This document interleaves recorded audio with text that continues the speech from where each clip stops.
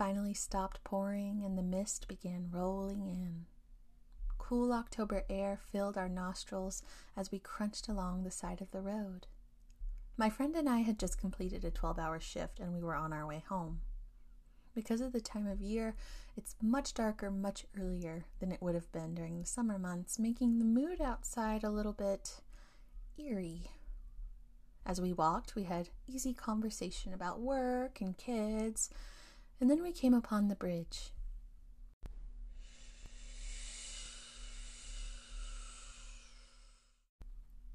I pulled my hoodie up over my head and shivered slightly. The temperature had dropped considerably, which I just attributed to the coursing river ahead. But along with the sudden chill, I also felt a quiver in my stomach, like my body was trying to signal something to me, to warn me. You're just having a bit of post-work anxiety, I assured myself in my head. So I focused on the lights from the houses on the other side of the bridge. We were about halfway there, so I took a silent deep breath while my friend finished up telling me a story about something that I accidentally tuned out amidst my anxious thoughts, and I put one foot in front of the other. The mist was gathering much thicker now, and the temperature dropped what felt like an unnatural amount of degrees in seconds. The lights in the distance became blurry and dull, so much that I had to question if they'd ever been bright in the first place. We could no longer see more than 20 feet ahead of us, much less the end of the bridge. And there it was again, that quiver in my stomach. But this time I found out what it meant. Ay, mis hijos. Ayúdame, por favor. Mis hijos, no. My friend and I both gasped loudly as we heard the sobs of a woman nearby. Only these sobs sounded distorted, almost otherworldly, and absolutely rife with despair. We looked around us to see where it came from, but the fog was only thickening more. Completely disoriented, we reached out and clung to one another. That's when we heard it again. I know, mis hijos. This time we both screamed. Amidst our panic, a figure emerged from the fog. We stared in silent disbelief as a woman appeared. She was in an all-white gown, which seemed to float above the ground as she moved.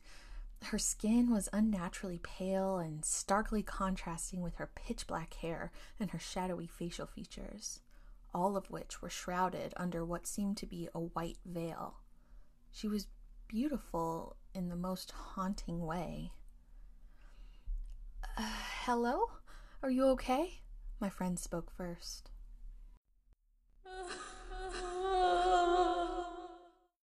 The woman's hands were clasped together and clutching at her chest as she sobbed.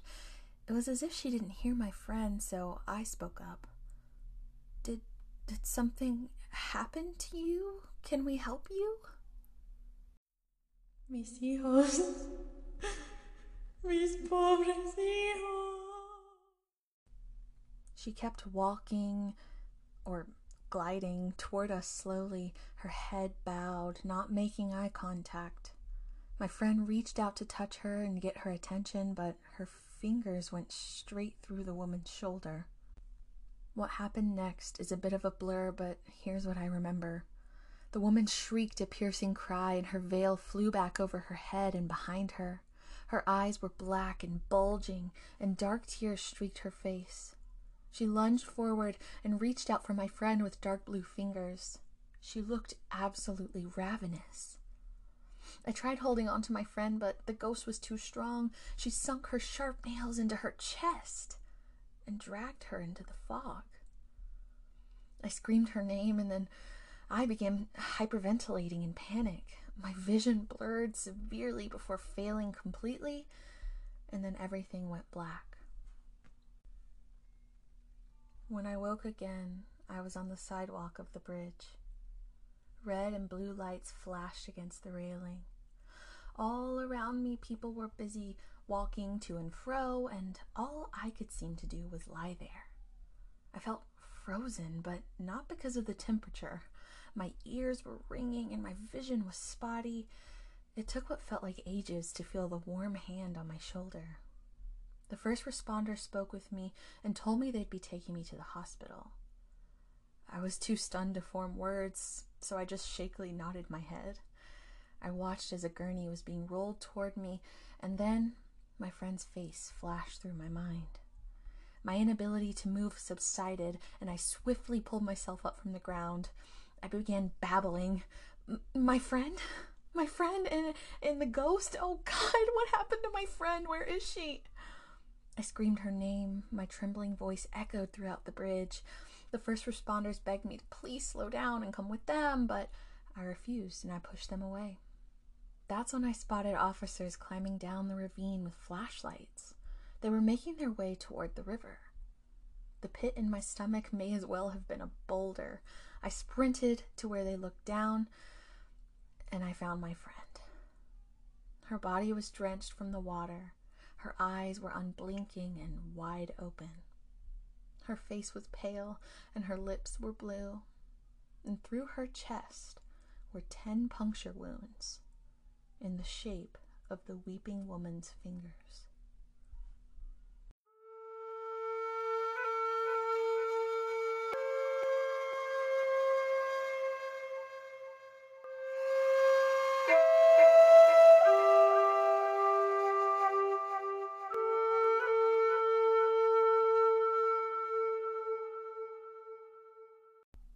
My name is Jocelyn, and you're listening to Sit a Spell.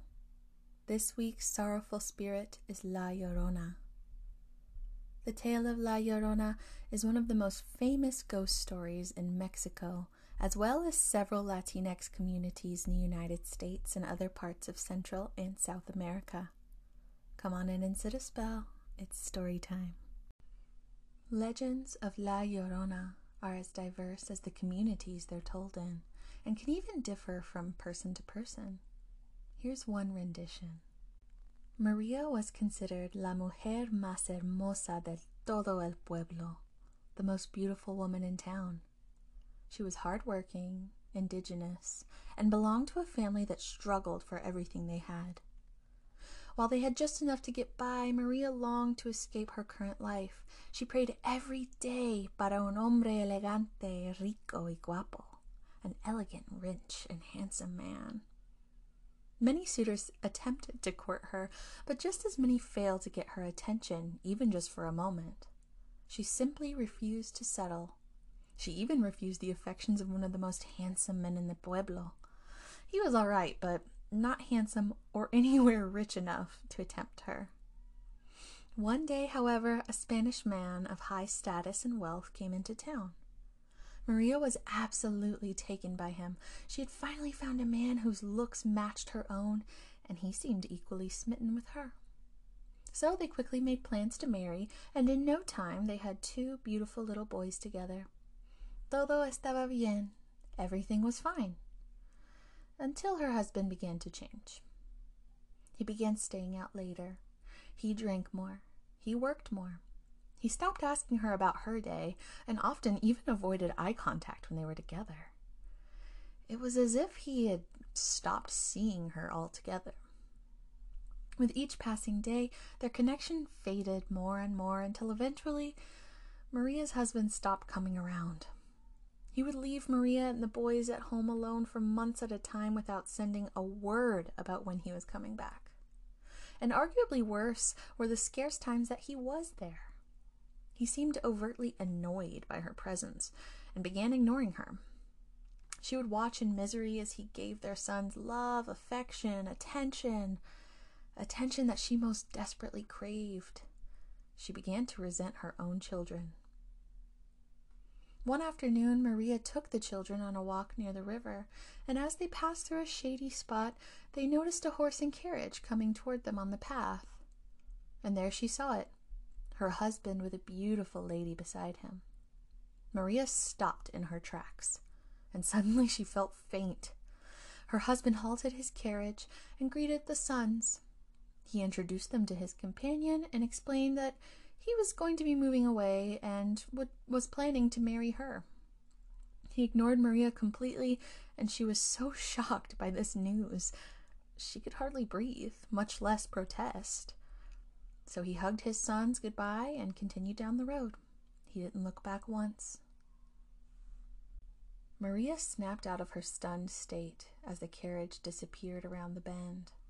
Her shock became pure rage. She grabbed her two sons, who were both under the age of 5 and could not swim, and she carried them toward the river. She waded into the rushing water and held their heads beneath the surface until they stopped moving. She let go of their bodies and let them drift downstream. As she watched them, all the rage left her body, and she realized what she had done. She tried catching up to them, praying she could save them, but she was too late. Their bodies and their souls were gone. Some say that Maria immediately jumped into the river and drowned herself in despair. But this story says she mourned her boys day and night, wailing, screaming their names. She starved herself completely, a penance for what she had done. She walked the riverbanks for weeks, searching for their bodies. She became rail thin and gaunt, and some described her as looking como un esqueleto alto y andante, like a tall walking skeleton. Eventually, Maria died from starvation on the riverbank where she had murdered her sons. It is said that because she committed 2 of the biggest sins, murder and suicide, God punished her by sending her to repent in purgatory until she found her children.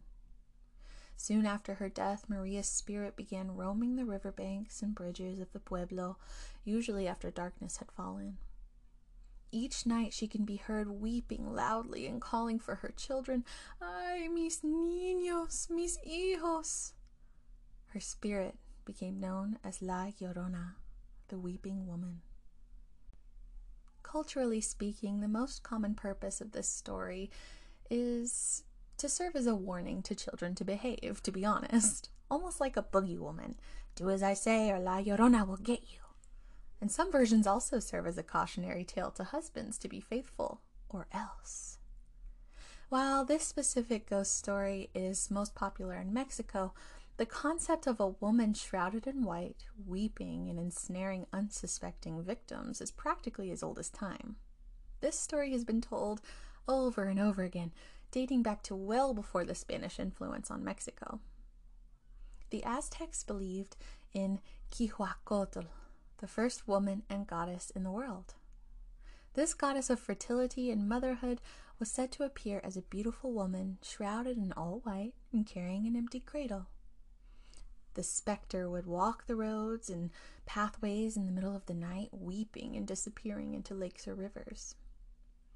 The Aztecs placed a high significance on women who died in labor as well. In fact, these women were considered heroes whose spirits would continue to live on. They were the only women who were allowed to move on to the afterlife, an honor only received by male warriors. Unlike the men, however, the afterlife offered to these women entailed becoming un espíritu de la noche, a spirit of the night.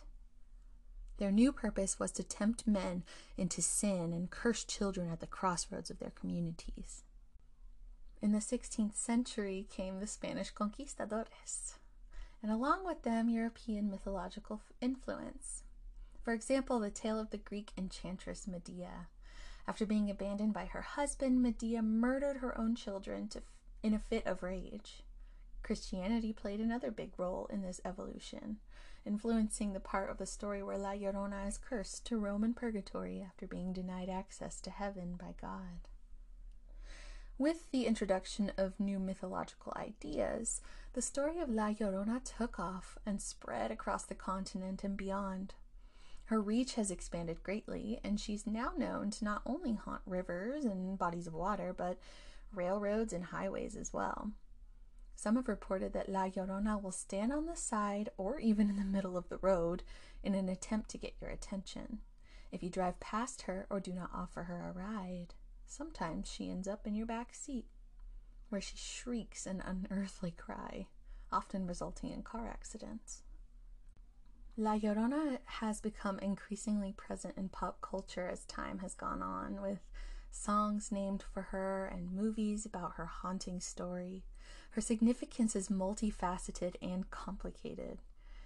She can just be a cautionary tale for some, while others view this character as a symbol which represents the pain indigenous Mexican people, women particularly, went through when the Spanish invaded. And many view her as an example of how immense the strain of single motherhood is under a patriarchal structure.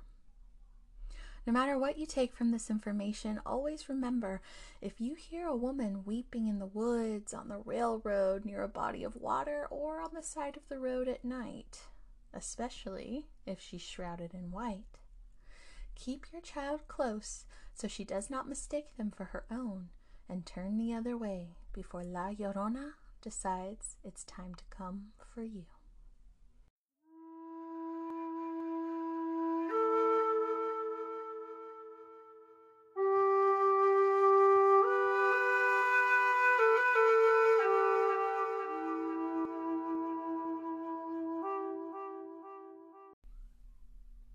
Thank you for tuning in to Sit a Spell. You can follow me on Facebook, Twitter, Instagram, and TikTok. I hope this week brings you all you deserve and more. Y'all come back now.